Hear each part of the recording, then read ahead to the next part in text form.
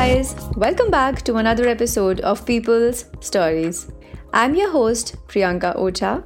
Thank you so much for joining us. I truly hope you'll enjoy this beautiful story and take away some genuinely brilliant insights with you. Once again, a heartfelt thank you for being here.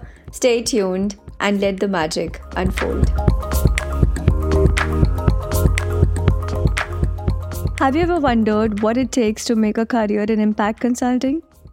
Join us as we take a deep dive into the captivating journey of our guest, Mrs. Archana Pillai, a former economics professor who has now found fulfillment as an impact advisor. In our candid conversation, we unravel the world of development work, exploring the plethora of opportunities that come with it. We touch upon the conscious choice that needs to be made when pursuing a career in development space, comparing salaries, and also spotlighting alternatives such as government projects, family foundations, corporate social responsibility teams, and international organizations as institutions that you could work with. We also speak about her personal motivation and how her teaching background played an instrumental role in her current role in impact consulting. In the final segment of our discussion, Archana opens up about the nitty-gritty of social sector consulting. She explains how it differs from the consulting offered by mainstream firms like McKinsey, Accenture, and EY, focusing on the importance of field experience and in-depth understanding of the sector. Highlighting a case study of an organization in Mumbai working with adolescent girls, we discuss the assessment of impact, the emotional investment required, and the long-term commitment essential in the social development sector. We also speak in depth about how you can transition into this space if in case it's something that you are looking forward to. Archana also talks about her future aspirations in this space, signifying the immense satisfaction derived from a career in social development. So if this is something that you would like to understand in more details, then continue listening to the episode. Hi everyone, a very, very warm welcome to another episode of People's Stories. And today I am super excited to have one of my teachers from post-graduation. Archana ma'am, thank you so much for joining us. Thank you, Priyanka. Happy to be here.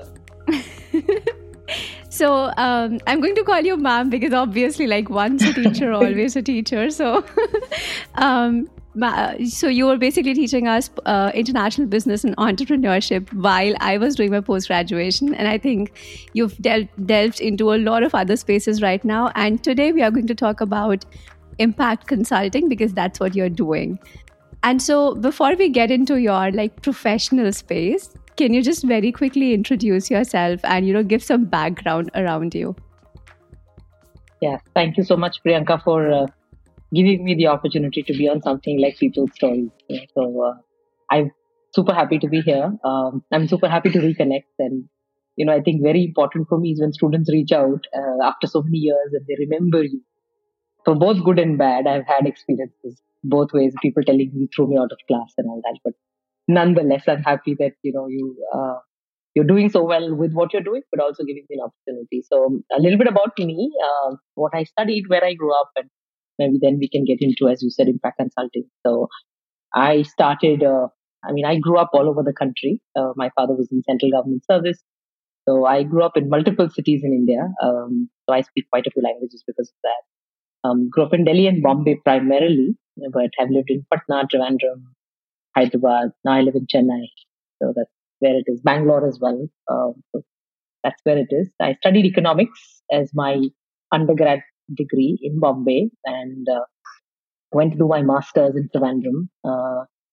While finishing that, I also did journalism because, I felt being a journalist was something that I wanted to do. This was in the year 2000, about 2 decades ago.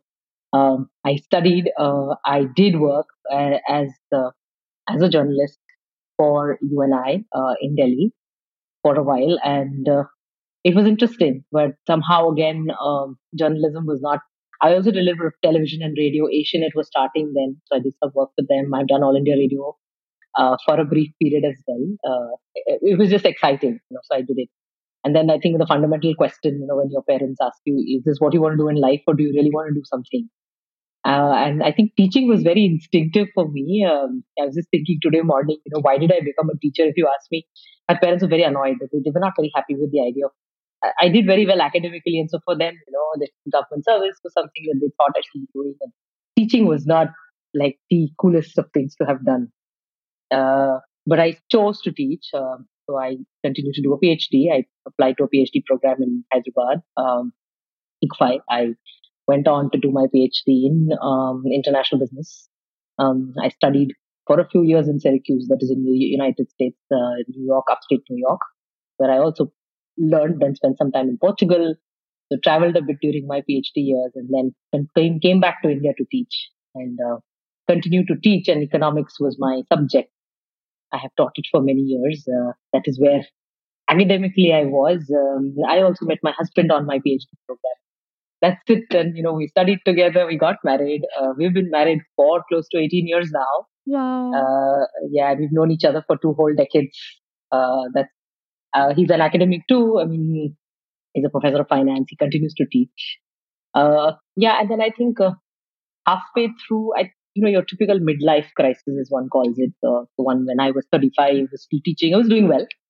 I think I was a decent teacher, so I didn't have that issue. But then, that personal thing of, okay, is this what I really want to do? And, the legacy of who I am. And I think big question, life question on should I continue with this?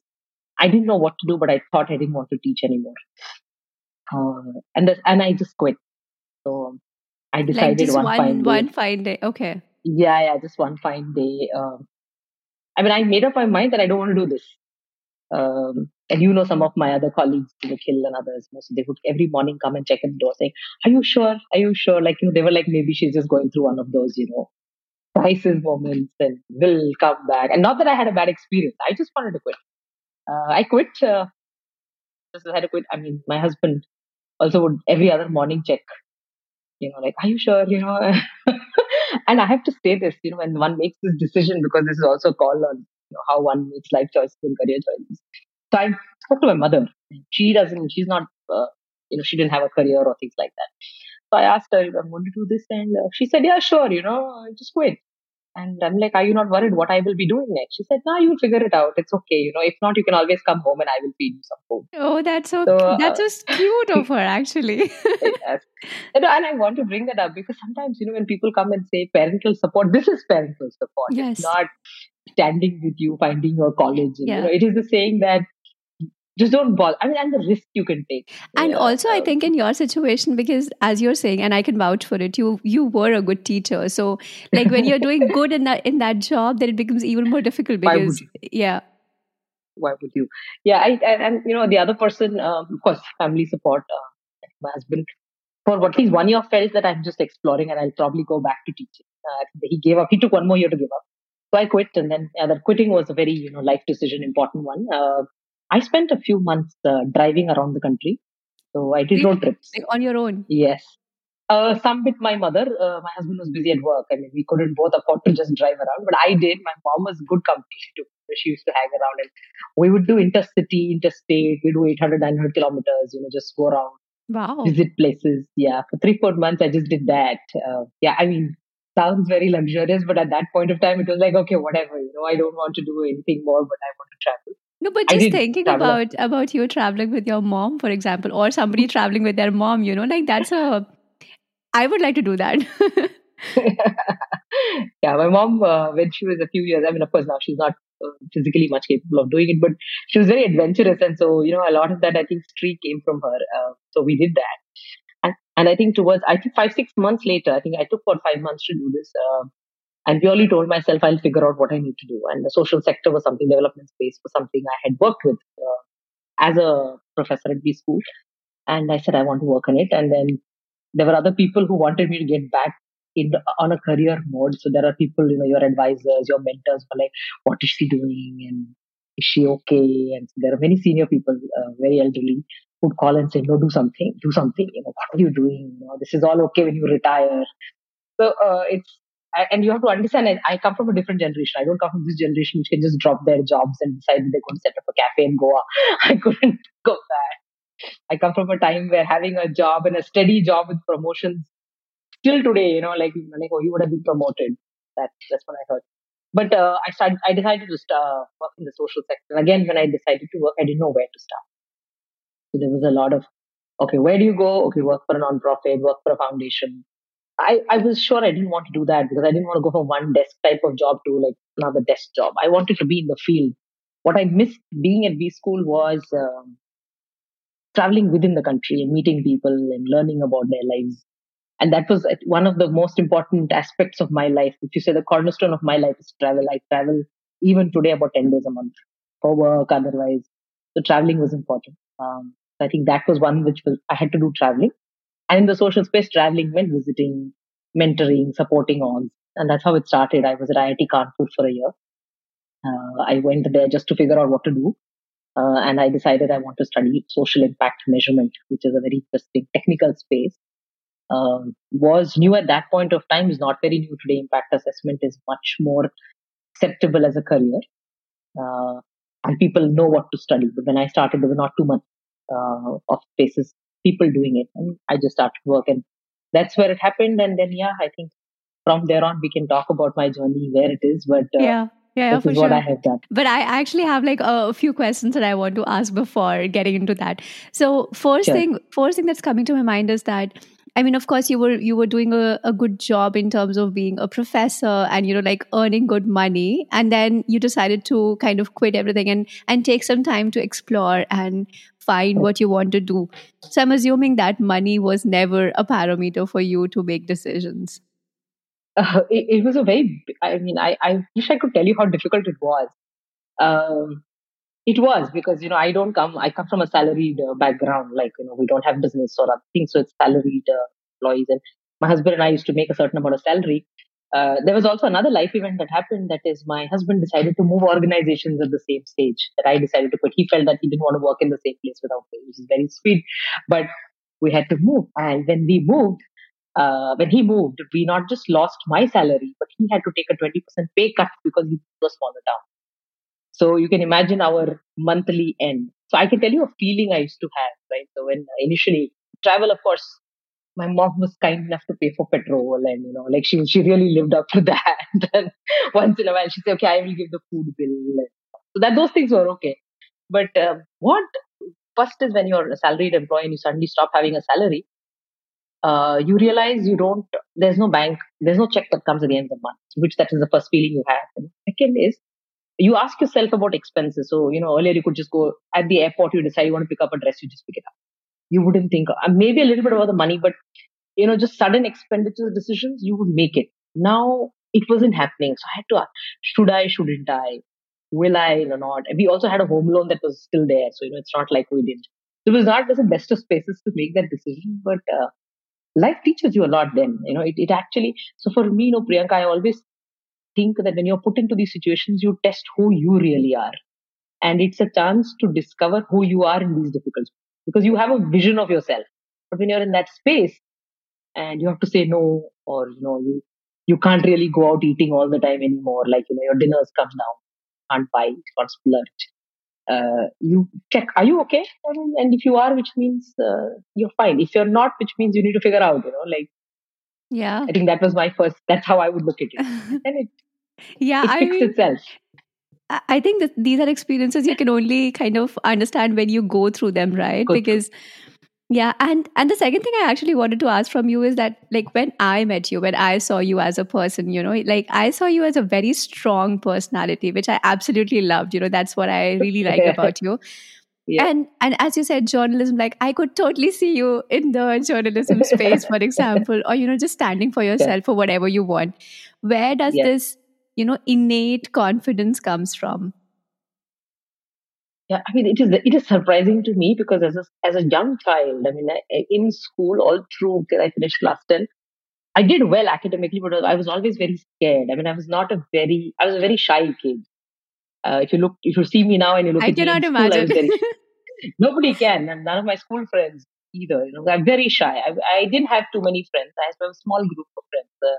And even because I was also studious by nature, I spent all my time studying. So it's not like I had too many friends to play with. And there were people, but so I it was very. In fact, I used to be scared. I remember my first public speaking experience. So my teachers felt that I was good with language and I should speak publicly. It was in class 9, and they wanted me to speak on Republic Day. So they got me ready. Did my speech, practice everything. I go on stage, I freeze. I'm not able to deliver the speech, and I walk off. That's my first experience, right? And that was probably my only such experience. If I look back, and I don't know what happened after that. I think it's a lot of, I would say, support that I received through those years, through school, through friends, teachers. I mean, the belief that they had in me, I never saw in myself. Like the confidence they had. Oh no, you can do this. Or my parents that they had. I was more worried. No, no, I don't think I can do that. There was never pressure to perform. Like at home, not at school either, but I did well. And, and then that led to it. Once I finished school, I think I changed as a person. Once I went to plus two, I was in junior college in Bombay. So I was supremely active. All through my degree years, I was in all club activities. I ran everything that I wanted. I changed as a person. And I think that comes from, for me, maybe it was always there. And that is why I feel people around me nurtured that. So it was not that I went and did it. And what you said about strength also, like standing up, I think comes a lot from my parents because they, and I say that because I have a lot of other friends who grew up with me, people who grew up in the same neighborhood as me, who were constantly told you can't do this because you're a girl, or you can't go here because you're a girl. My parents never did that to me, and whether it was going out at night, whether it was hanging out with boys, I never heard that. And because I didn't hear that, there was always that sense of self that, okay, I can do this, and my parents also never embargoed anything. Like, this is beyond your, I have a brother too. I have a younger brother, but I've seen that. So when you ask me this question, what comes back to my mind is that that kind of an ecosystem makes you who you are. It's not that I was idealistically a strong person. No, in fact, as a young child in nursery, I was bullied very well. So it's not like I was always this, warrior princess. No, it was not. But that's how I see it, and I think then it perpetrates, right? And it grows on its own. Yeah.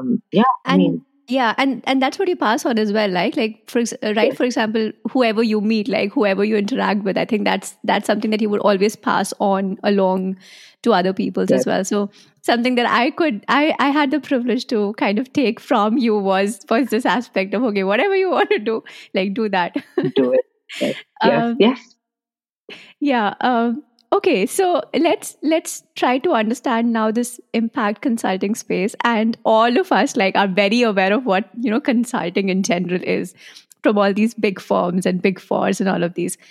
What is impact consulting, and how is it different from the traditional business consulting or management consulting? Yeah, yeah. I mean, I am happy to do this piece because it's also, very important for me to communicate. One is how the sector's evolved and what is this role, right? So you see a lot of people, I'm sure the generation that probably will listen to this knows what the development sector is like the for-profit, non-profit space. And we always hear a lot of people who come into the sector who have worked in the corporate, spend a lot of time, and then said, oh, I don't think this is giving me the satisfaction I want, and I want to go and give back to society. So that is where you would meet a lot of young people today who say, I want to come and work in the dev space. And they ask, what can I do in the space? That the reason I'm also saying this, there are some people who come to the space because they think this is what they want, and then they go back because they feel this is not what they wanted to do or they expected to do. So I would not say demystifying, but decluttering a little bit of what the development space is and then what impact consulting is. I will do that. So I think the development sector has evolved globally and specifically in India. It's a very professional sector now. Earlier, when you worked for an NGO, it was like, oh, you know what, you have some time. You're sitting at home, your children have grown up. Why don't you go work for an NGO? That's the kind of image which people had. I had to encounter it too. A lot of people ask me when I moved to the sector, "Oh, you're really bored of life, and that is why probably you're doing it," which sometimes is demeaning, but that's how the sector's perceived. So you have to be very careful as you tread in saying, "No, I'm a professional." And today, nonprofits. I have mentored nonprofits which are on the great places to work list today. So it's not like anymore, oh, you know what, I'm just bored, that's what I'm doing. So it's a very hardcore It's a sector. conscious decision making that people are doing now. Yes, and they're choosing development as a career. So there was a stage when you looked at development as a opportunity to give back to society, volunteer. Okay, I'm going through a difficult phase in my life. I've gone through a divorce and I want 2 years off, so I'll go work with the dev. I've heard people say that. I want to just get back, which is not what it is today. So you today consciously choose not just as a workspace, but also as a career option. So you're choosing your next part of your career. And the good thing is today's young people, and I'm really proud of the fact when I say young people, people in their early 20s today, don't look at what they choose and study as their lifelong career. They know that they will do it, but if something else comes up which they like, they will move. And that is why a lot of people in that generation are, beginning to move into spaces. One is entrepreneurship, which I'm absolutely happy that they're doing it because that's a big space, but also social entrepreneurship. So the space that I am in the development sector, I also find a lot of social entrepreneurs, young people in their mid 20s to mid 30s who are making these career choices. So that is one, right? So the sector has changed. The sector has become professional. The sector is more challenging. Um, I think the dynamics of young people today has also changed. Like if you talk to your parents or grandparents, probably they would choose a job which was their career for 40 years. They would stay there. It was loyalty. It was, I'm going to just do only this all the time, right? I'm not going to do anything else. I wouldn't take a risk with my life. If I was a businessman, I lived in one town. I did business there. I had some export. I would probably export a little, but so there was something called, security, financial security, which is a keyword. I think that has changed a lot today because parents of young people are financially secure. Younger people are making bolder decisions of saying, okay, I will do this, which is great, which is I think what the proud point in the dev. Fortunately, because of one is professionalism, second is I must say this also. I'm sure young people who listen to this would want to know: does it pay well? It pays adequately. It may not pay a corporate salary, but it does pay a decent amount of. So it is no more again very small salaries. It is a decent amount of salary. When I say decent, it could make, depending on the positions you are, the experience you have, you could make 12, 15, 20 lakhs a year easily, which as per Indian standards is good enough for you to live a decent life. You can do what you want, like take a holiday, do all those things. So the sector pays well. The sector is looking for higher quality talent, which means it has become competitive, which it was not earlier. So today, if you apply for a job when you're transitioning, there's no guarantee you're going to get it because if higher the people are applying for the same. So, which also means that there is people are asking, what are you bringing to the sector? So are you bringing, you bring operations experience? Do you bring marketing experience? Like, for example, a lot of marketing firms now do social sector. So they bring that experience of marketing, but what we need is adapt them to the NGO thinking or the development sector thinking. They're able to do that. So that is the kind of approach that I think organizations today are looking at, and young people today find it. So that's one opportunity. So sector, as I said, this is not just a sector; it's a career that you can choose, Hmm. and there's an opportunity to experiment. So you can also move around the spaces. And ma'am, So if you look at the one yeah, sorry, go ahead. question that I'm thinking about is when you're saying dev, so development basically, are you meaning like to be working on the ground? Okay, I'll explain. Yeah, I'll explain what is the structure of the. So, what are the ways in which you can do the dev? It is not necessarily on the ground.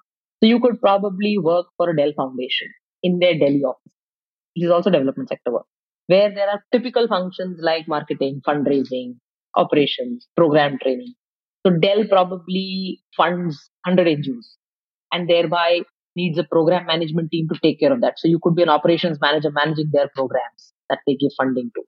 So you can actually take managerial talent to the dev sector. And there it is not on ground dev. So you can work for family foundations, you can work for large corporations. Most large corporations have the CSR teams, corporate social responsibility teams. You could work on those teams where specifically the corporate is putting around money and help them manage the not just the financial aspect but the social aspect. So for example, a corporate is working on environment or climate change for this year, and you get to work in a sector and look at, let's say, 10, 15 organizations working in the space, travel, study, give them support, use your skills.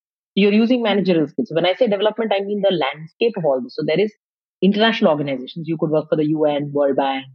Those are, of course, more career positions. You have to ideally have a development degree. You can't go there without a development degree. So you have a master's in development or social work, and you apply to those programs. There are many positions that open.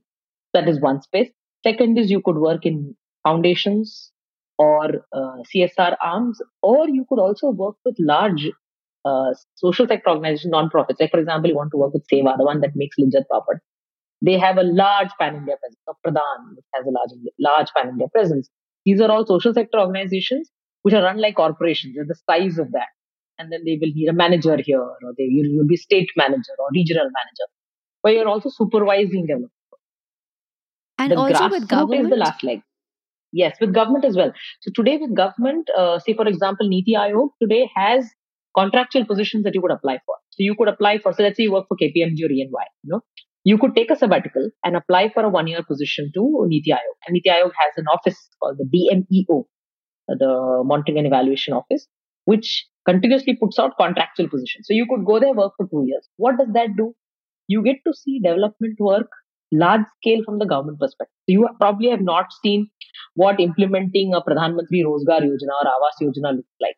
But when you work for this for 2 years, and this is probably, so you are already consulting, you're already doing consulting with, let's say, a large firm, you could just take 2 years off. So I've seen a lot of young people do that. I mean, I've mentored people who've done that, gone into Niti Aayog. So you can work with government. And And this is the proper jobs. And the Yes, prerequisites sir. to be in this, like for example, to apply to any of these programs, or like, do you need again a degree or just Yes, apply? yes.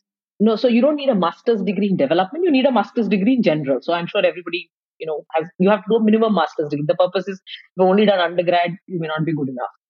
Then, depending on the type of role you apply to Niti Aayog, somebody with a 5 years to 7 years experience can also apply to an associate position. So they have these associate positions. Somebody I mentored from XIMB, he worked, I think, for 5 years in the development space and then went in.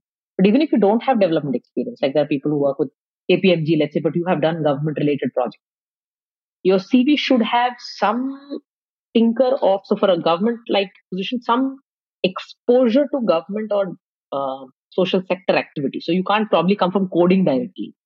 So that would be like, oh, you don't know how that sector works. You don't need to have done full-fledged jobs, but your job may have had that interface. For example, at government department clients. Let's say you worked in a firm where the Ministry of Health and Family Welfare was your client. So you probably understand the schemes they have or the projects they have. The So that's idea good is that enough. you should So have some kind of exposure. yes. And is this only for the government organization that you're talking about, or also for private ones?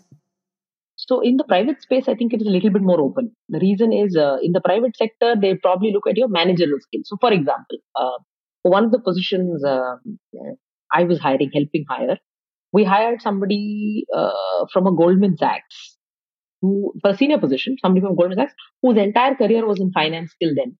So basically done only finance. It was undergrad degree, I mean, IIT Madras and Bangalore, but had worked for 14, 17 years, I think, with investment banks.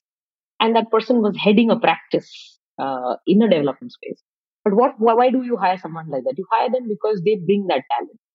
They bring years of understanding of this managerial talent. And then there was, of course, inclination. But this person had no, I don't think, ever spent time on the ground, like has not no field experience. And also lived majority of the professional life in UK, not even in India. So that is one. We also hired for associate level, for example, entry level positions. You want to go into an entry level position in non-profit to understand. So you could, so for example, if your job in corporate was PR, you could apply for either PR or fundraising activities in the non-profit in the sector. And there are lots of people who look for able hands to be able to do this. So if you've done marketing, you know how to be able to pitch. You can go to a non-profit and tell them that you can fundraising for them. They don't have prerequisites. In fact, a lot of times I tell people that they can write down what they think are their strengths and take it to the organization. Say, this is what I'm good at. And you will find good positions. So even strategy planning, like 4 year strategies, 5 year strategies, overall design. So depending on, so I think before you enter the sector, you ask yourself, what are you bringing? What is the skill set you're bringing? Do you have exposure? That's one. That's great. You have. If you have a dev degree, great. Then these are entry points are easy. If you're not, why are you transitioning? But what are your skills? Like I've done finance all my life, or I've done ops. I work with Gati and I know how to manage logistics. Large organizations like your Akshay Patra probably need somebody to manage their kitchen. And you can work in that kind of roles, right? So because there again, it is, you understand how to do value chains and you can get in. So I think requirements, even for the government, I mean, there's no strict requirement. It's just that if you're, good enough, if you have done something, you will peg it. And I also feel personally, in my experience of having hired people across the board, even if you have not worked, I have seen a lot of people who come to the sector who probably volunteered in some capacity. So they have spent time in the social space in some way and thereby have this calling. It comes with that. So you will probably not have chosen to come move to this space if you have not had that inclination or that exposure which says, let me use my time differently. And typically, like everybody that you've seen in this particular area, like like your ecosystem in general, is everybody here because like they found this as the thing that they want to do. So it's like something that they really want to work on, or have people also stumbled upon it and felt like, okay, this is something interesting, I want to do it. Yeah, I mean, funny that you ask because there are a lot of people we know. I ask the question when we hire. I mean, I help other people hire resources, and I always ask them this question: why are they here, and how did they decide? More often than not, it's not a conscious choice. So they've basically stumbled upon it. Very rarely. So people who have chosen the sector are also people who probably studied, spent some time in dev. So they will probably clearly be there. But I have seen majority of the people who chosen the space are they just stumble upon it. Like they have a friend or a family friend who's or a sister or a sibling who decided to do it, and then they see it and say, "Oh, this is great. Let me try." And how many of them believe this is where they want to be? I think I have both answers. So one is that there are people who come here and they like take a fish to water and are happy. Like they struggle a little bit in terms of maybe adjusting to, let's say, professional protocols, punctuality, discipline. The sector is getting there, but no, it's more like, okay, you have to be accommodative of everyone. So if there's a meeting and people don't show up, you can't just throw tantrums. You wait people to come. I think that understanding has happened. But there are also people I've met who very graciously felt this is not what gives them satisfaction. So they've tried it, they would do it, but this is not necessarily what they want to do as a career, and they move. But is there some kind So of you have, I'm just thinking, is there some kind of moral dilemma that people face when they decide that, this is not for me? I think more than the moral dilemma. So it's like I told you, right, what they come in with. So if they come in with the notion that they are coming here because they have something more to offer and they look at it as their calling, then they probably feel disappointed faster. If you come in with the expectation that I just want to figure out another sector. So for example, I'm doing coding, I want to do gaming. I'm going to try doing it. If it doesn't work, I'll go back. So if I have that attitude, I'm fine. But the I think the people who get disappointed the more are the people who feel that they have come here with a purpose. So it's I think everywhere, right? As you change or switch careers or as you decide, if you give it a okay, I'm going to experiment and see what happens, and I think be kind to yourself. Like a lot of people, take that flack of, oh my God, I didn't do well. I'm like, it's okay, it's no big deal, and people move on. Yeah. And so, in terms of consulting, so from what I'm understanding, from what you are telling up until now, is it's very similar to consulting in general, like management consulting in general, as you would do in any other firm based on which area you are in. Just let's say the target space is a little different. It's focused a little more on social aspects. Is that correct? Or Yes, yes. So the difference between so I don't know what just social also, So that is why from the word social we use the word development because social probably relates to only social issues and social causes. Here we are saying development as in poverty eradication, quality of education. So the definition is larger. So I think now we again jargon of sectors, right? So sectors now social word has changed. Although we call it social impact assessment, the designs are called impact assessment.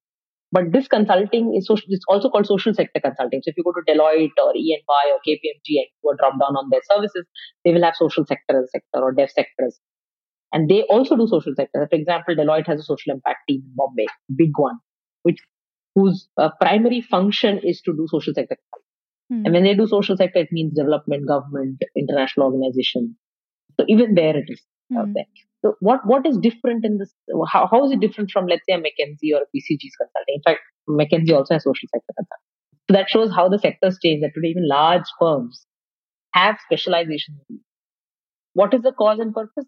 It's very similar to any other consulting task where you help an organization either in strategy, operations, marketing, growth, expanding to new markets. Like we work on strategy with uh, organizations, when I say NGOs, which want to go to other countries, or with large international NGOs like Counterpart or Opportunity, who have businesses across, I mean, who basically have practices around countries and want to compare.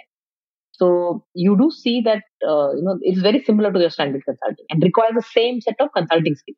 Hmm. I think the only difference, if I may pull out, is sector exposure, and that is where a little bit, and we can talk about it in detail, is a little bit of field understanding helps. So compared to where, let's say, I'm studying shipping, and let's say I'm a consultant who works at the dock, I will probably visit the yard, look at ships. I need to understand. But if I don't, I can probably study it on a book and do it. But you will still do field, right? You will still go into the ground, speak to grassroots technicians, employees. So as a consultant, you do that. You do visit your sites at least once in a while, except maybe in pure services like financial services and others. You don't really need a client I mean, user interface directly. Hmm. So it will happen. I mean, I think that is the difference. Other than that, Priyanka, honestly, it is the same type of consulting because I worked with people who come from McKinsey, Accenture, and all that. And the only difference is probably when you are consulting in an Accenture or a KPMG or EY, you may not see the ultimate user of your product. Here, you probably will see Hmm. because you're working with the company, with the NGO, with the non-profit, the for-profit organization. You'll also see their beneficiaries directly. When you do consulting at a very high level, you don't see who's going to use it. There's a report that goes and that's it.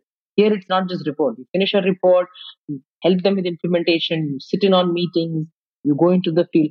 So I think the responsibility ownership you have is a little bit more than Hmm. writing a report. Hmm. It's, oh no, what I'm saying is going to make a difference. Yeah. That's probably the second difference in terms of. Yeah, yeah, yeah.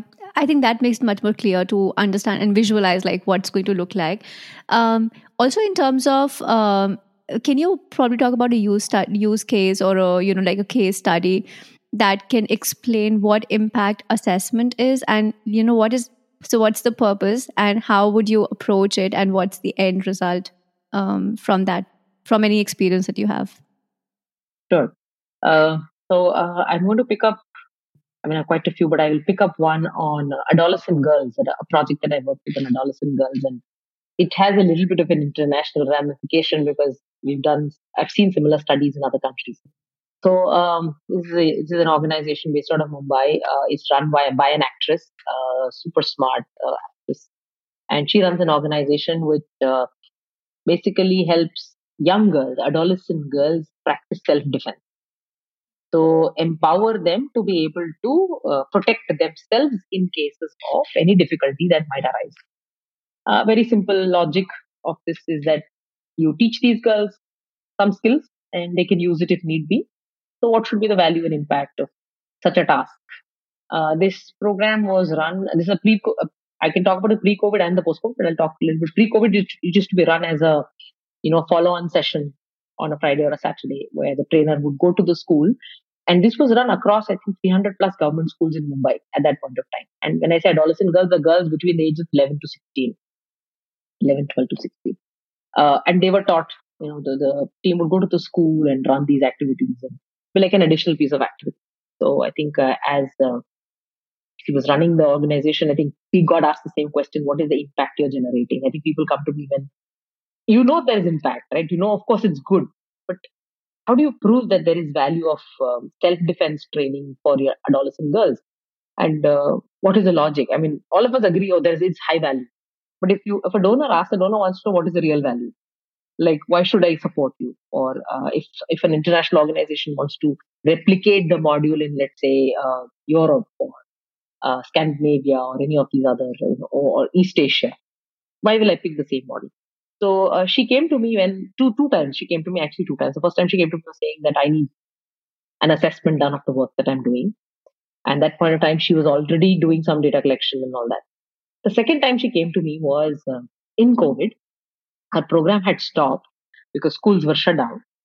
And she was piloting an online chatbot for the girls. So it was going away from being physical to be a chatbot. See, because I think in the period we also saw a lot of data around violence and other things that was probably hiding under the garb of being at home or whatever. So she felt like the app, and that is when she came to me to do the app. Uh, the reason I'm telling the long story is also to probably get people thinking, if I have to say that this program reals value, see, she can get donations probably from a few people by selling the story. But to run an organization, to do large scale work, you need more investment. So who would invest in a bot which works with young girls and teaches them self defense? And what will the bot do? The bot will probably say, do this, do so many crunches, do so many lifts, give you some material on gender-based violence, explain to you what abuse would be, and play some games with you and learn. But why would any corporate want to give money to her? So we decided we will do an assessment. So she wanted me to do a pilot assessment for her. That is, we wanted to see first is whether the chatbot is working, and if so, what is the value of it? So what does impact assessment do?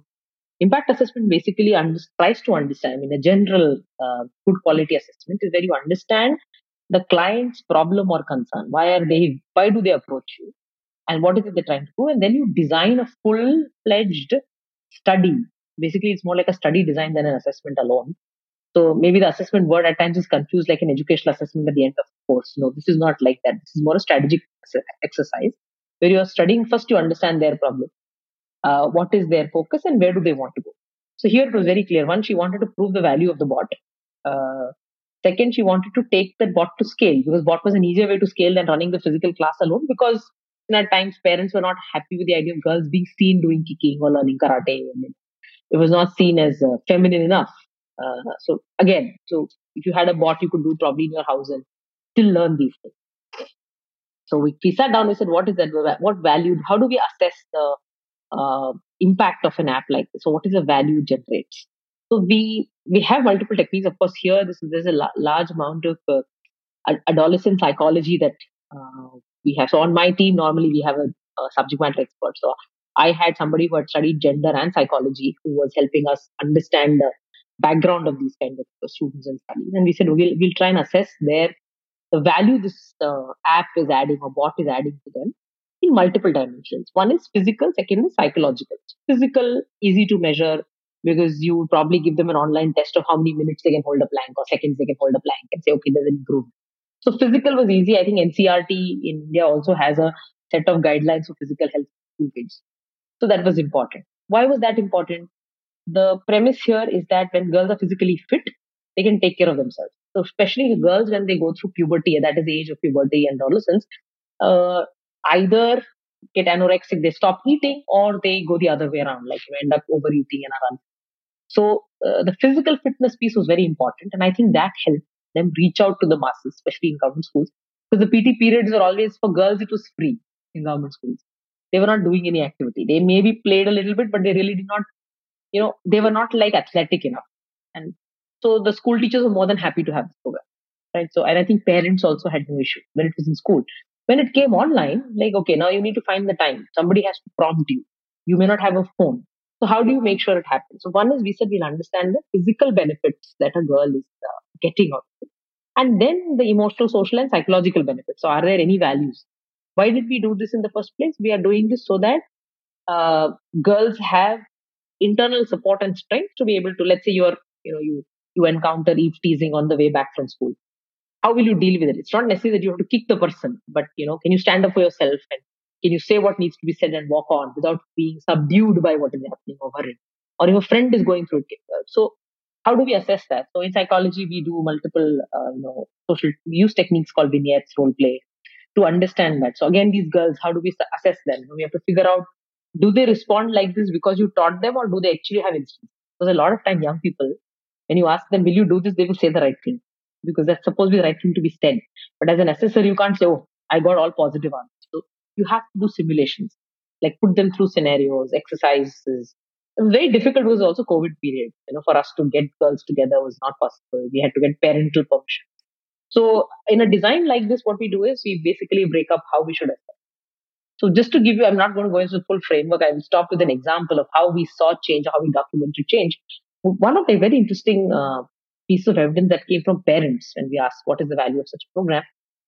So, for example, some of the parents reported that the girls now claim a glass of milk at night, saying, "I also want milk. Why should only my brother drink milk? I also want a glass of milk." So, the ability to stand up and ask for themselves. It might look to an untrained eye, it might look like, oh, what's the big deal about asking for a glass of milk? It's a very big deal. It's a first step towards, expressing an idea of myself and asking for something. Similarly, there were many of the girls and teachers reported instances of them protecting other girls. That is, girls who were like being abused or standing up. There were situations where if they found that in a parent's house something was like in a friend's house something was happening, they would get their parents to go and counsel the other parents. So you see a lot of behavioral change which happens. And how does one document these? So there are methods, quantitative research techniques that I use.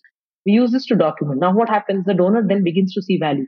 It is not just about that class and that 20 minutes of exercise.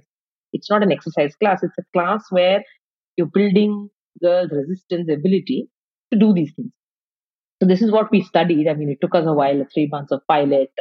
There are methods to it. And then she was able to use this. I think I do remember that after a point of time, she did win a few awards for this work and the bot that she created.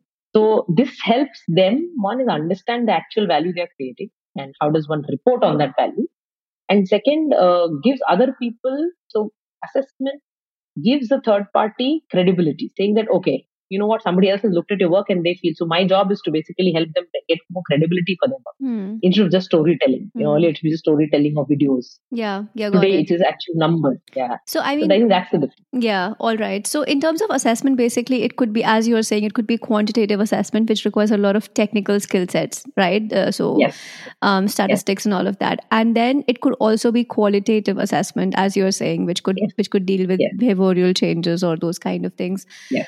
I think in general, it looks like a very interesting space. But what I'm also trying to understand is like, now we understood that, okay, what is the kind of work you might do? This is one use case, one example. I'm sure there are thousands of different kind of examples. If somebody wants to, let's say if somebody has made up their mind, they want to kind of test themselves or want to get into it like consciously, would you have would you have a framework in your mind? Like, how can you do that? Like, what courses should you pursue? How you should start your journey, and what could your career progression look like if in case, for example, you're also ambitious about it and want to make it big in your life? Yeah. And I think that's a really good question, because I must also say how the sector's changed in the last 15 years, right? So I've been around I've been consciously in the sector for the last 10 years, but spent 5-7 years before that also. So I think more than just how do you plan, I would say what is the value you now have, and of course the journey you can take. So depending on whether you want to choose it as a full time, so if you have decided to choose it as a full time career and really feel that if you're still experimental, I would go differently. But if you consciously feel here's what you want to do, I think up front you should try and get yourself a master's degree in development, whether it's from India or overseas, whether it's from a TISS or Nextel or any of the Indian institutions, Azim Premji is there, or go abroad and study, do a proper master's in development studies or social work or master's in public policy. There are a few of these dimensions. Some of these programs are good scholarship-based programs. That is one approach. Second is, this is where you're investing 2 years' time plus money. Supposing you don't want to do that, right? And if you have the chance to take a sabbatical, assuming that you worked enough years and saved up money and you convinced your parents you want some time off, you could pick up any of the fellowships in India. So India has multiple fellowships like Teach for India, Piramal. There are many CM's office fellowships. You could work with the Chief Minister of Jammu and Kashmir, Chief Minister of Madhya Pradesh. Their offices have fellowship positions. You get salaries. I'm not saying you, but your salary will not be a few lakhs or even lakh, be much lesser, but you will get some money. And when you're in that space, so you choose a fellowship, but you probably have 4 years of work, so which means you're not a fresher out of college. When you go there, they will look at your background, interview, and say what you can do. So if you could be at a CM's office, helping the CM's office put together data from CM's rallies or information that could be used by the CM. Even the ministers, for example, Nirmala Sitharaman has an office where people go and take a year off and work with her on her projects. So you have that option. But again, here in both cases, you're committing to time, right? So you're saying one is you take 2 years off and put money into it. Second is you take a year off, convince your org and come back and do it. The third way to do it, and if you're still serious but are not sure whether you should go in or not, is to probably do weekend work. So there is a lot of gig economy work, gig type of work in the sector. So I'm helping one young girl whom I've known for a very long time. She returned from the US, quit her job with Apple, doesn't want to do that. She wants to work in the space. So she said, I want to spend some time, but I can't give up a job. What should I do? I said, start volunteering. And when you say volunteering, it is not going and feeding people. Volunteering on a technical side to understand the org function. So I'm trying to help her get a space with one of the orgs very close to her house where she can look at how her coding skill set or operation skill set can be used by the team. And she gets to do this at least once or twice. At least 2 days a week. She's tried Saturday, Sunday, maybe. I don't know how far she'll go with that. But she said, I will do that. and some days in the evening. So that again gives you a sense of, you keep your job, but you test it and say, okay, do I see myself doing this every day? See, doing it on a weekend and doing it every day is different. So, you will also ask yourself, and maybe it will tell you if it's time or not time. So from that point of view, these are the ways to approach it. Like I would look at it. Probably one more fourth and very radical way, which I think is very important. I mean, I don't know how many people can actually do it, is basically take a year off and travel the country and be in the field. I would say that's a very adventurous thing to do. I've seen a lot of young students from American European universities who have worked with me in the sector, choose to take a year off just to go visit another country and learn. I don't think we have that culture as yet in India, but assuming you have other audiences, and it's still not possible to do that. But that's the best way to look at. One is, I think, exploring the space landscape. You see the country, you travel, you get to eat, see cultures. Like you see superstitions, myths, and you also see sometimes the exaggeration of these. Like, it may be over exaggerated because the media is reporting on the bad cases, and you see good ones and say, oh, you know what, this is not so bad. So that's one. And along with it, yeah, you get a change. These are, I can I add think, to. four listed techniques. I can just add to Go that ahead. last one that you were saying, because I know a lot of my colleagues or people I've come to know here in Germany. It's like a very common thing. You would, after your graduation or after your school, you would just take a year off and go to some country. A lot of people choose to just go around the world and see different countries. A lot of people choose to get into social space and try to understand, how it's looking like. And then based off of that, they choose what they want to do further. So I think it's a very Yeah. good idea. Like I personally would definitely recommend if it's possible, but it's Yeah. a privileged thing to do. Like, of course, as you mentioned. Yeah. So yeah. Yeah. I mean, it's not difficult, right? So I think depending on your life choices. One more thing I'd like to add, I've also seen people, not necessarily young, okay, not in the 25, 35. I've also seen people in their mid 35 to 45. So that's also another bracket of people who actually are now beginning to have that midlife and transition thing. For them, the risk taking is higher. When you're younger, you probably are not putting in that much of risk. It's okay. You take a year off, your parents will probably feed you and you can get back to work. But if you have a family, you have children going to school and you have a loan to pay, then that decision is a little tough. And that is where a little bit more of the structured part comes in, where you actually choose, like for example, somebody wants a CEO position or some organization looking for a CEO hire. They need not be from the sector. They could be someone who has worked in strategy capacities in organizations. But when they come in, they're expected to at least do enough field through the year to learn, because they probably have not. Many of the people I'm also seeing in the sector are coming back from overseas, which means the last 15, 20 years of their life, they've not even been in India.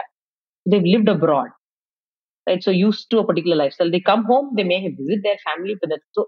I'm seeing that transition as well, Priyanka. So one is the 25, 35, the people who really early stage make the decision, but also people in their midlife who reach out to make this decision, and many of them have, quite a few of them that I've seen around, like they take the risk, like they would speak to their spouse and say, okay, I'm going to take a year off. And so, I Yeah, mean, as you're saying, in terms of career progression, I'm assuming that, again, all the positions are present, like depending on how much time yes, you've spent, and you can obviously yes, progress the similar way as yes.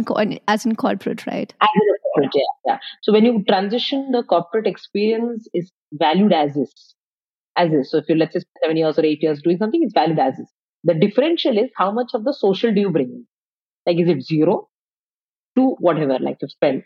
And that is where, if you're planning, so I think advice I give people when they're thinking of moving sector, I said, consciously start doing, let's say, one project, one part-time work. Let's say you go help a friend who's running an NGO manage his finance, help him set up a proper system to collect invoicing.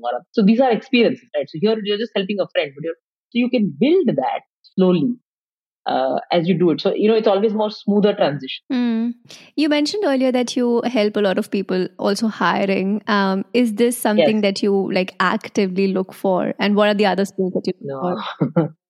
No, I don't like too much of the hiring business, but because I'm mentor to a few of the organizations that I've supported, like the Nudge Foundation, I'm an impact advisor on the Nudge. So most of the hiring on the impact team, the last round goes through me.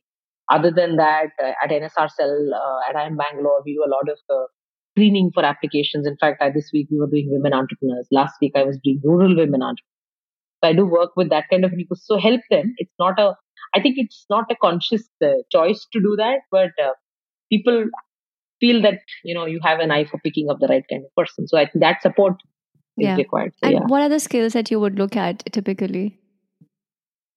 See, most of the time when it is entrepreneurs, in the impact side, what we look for, as I said, is one is your technical skill. So everybody has some technical skill that they bring, whether it's a communication degree, whether it's an electronics degree. What is that you're bringing in, right? So sometimes we have people who probably manage large teams, and that's what they want to talk about. So I look at what skill sets you have, how and I think very important is openness, because when you're coming into a sector that you have not planned or you don't know, you didn't study, it's not your natural growth, are you very rigid or not? So I think personality is very important. So we do a lot of these situation testing, give them work on role plays. I give them situations a lot of time to handle. Very often when I'm doing assessments, we also evaluation, we also give them a test before, like give them a case study overnight, work on it, come back. So you're testing not for technical skills. I mean, given that technical is there, you're looking more for attitude and willingness and readiness, because it's also commitment, right? So I feel like a lot of people, when you hire them, you also train and support them. So for me, it's a lot of emotional investment in these people. So it's like my students only, like at least your students, they will remain your students. They're grateful for that learning. Here, people will just come, they learn, and they disappear. I'm like, I spent 6 months training this person, and he's just, I'm going somewhere else, which happens in corporate. So I think that's the reason why I would say skill sets. What is their long term willingness to stay? Technical is okay, but I think development understanding. Like I can give a very strong example to prove this point. I was recently hiring for a position, and this person was a law student who was applying and has worked in dev, has done volunteering. But the very strong attitude that came through was that I am better off, and these people are below me. So a very strong level of condescension. That I'm coming in because I'm better off. Multiple times, I tried. I said maybe it's a legacy of something which is coming through. And then you see that the candidate was really good, good technically good, was good in methods, had manual spreadsheets, everything quant and all that. But this was a big no for us. Like I said, no, this is not going to work, because if you're going in with dealing with people thinking I am better off than you, then you probably are not ready for this. So a lot of humility and kindness. I think it comes through when you talk to people, and without that, I don't think the sector will ever accept a person. You may be very good, but you can't be here without humility. Yeah, I think that's like a given, right? Because I mean, I think one of the reasons why you would want to get into this area would be because of what you see around you, and you want to really contribute to something. Okay, I think we've had this was like one of the most knowledgeable sessions I've had. I think I would like to close it with your take on how it has been for you, because as you mentioned in the beginning, it was like a conscious choice that you made, and you had to go through a lot of thinking and like convincing and all of that.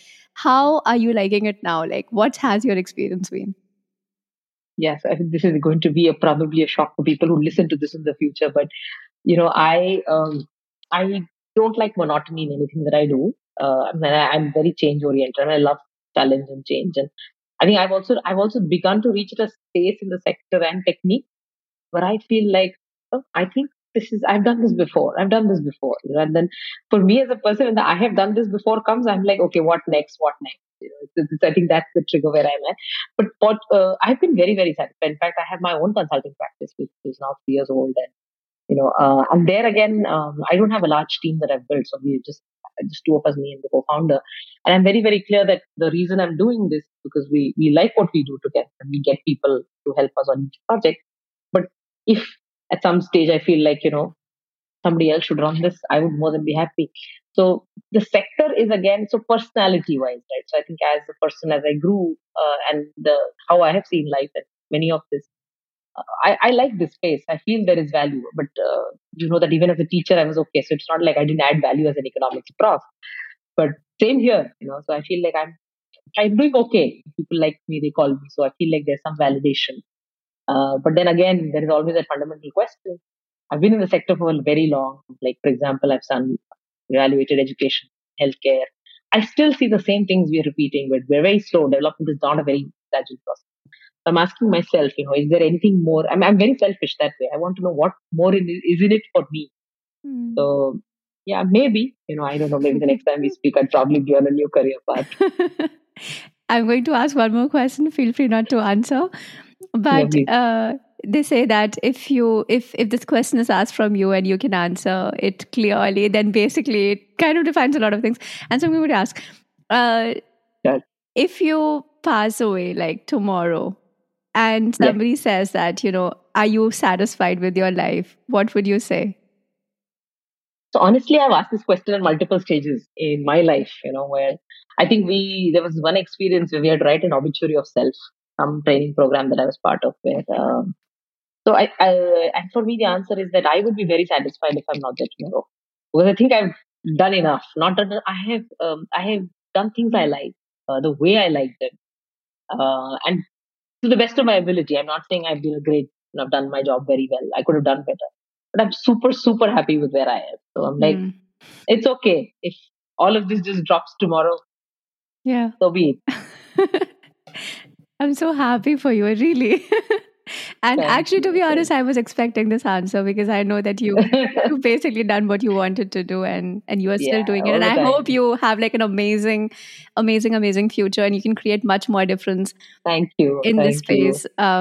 Thank you so much, ma'am, for your time. It was lovely talking to you.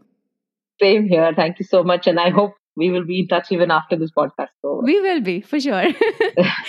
Thank you. Thank you. Thank you, my dear. Take care. Bye bye. Bye.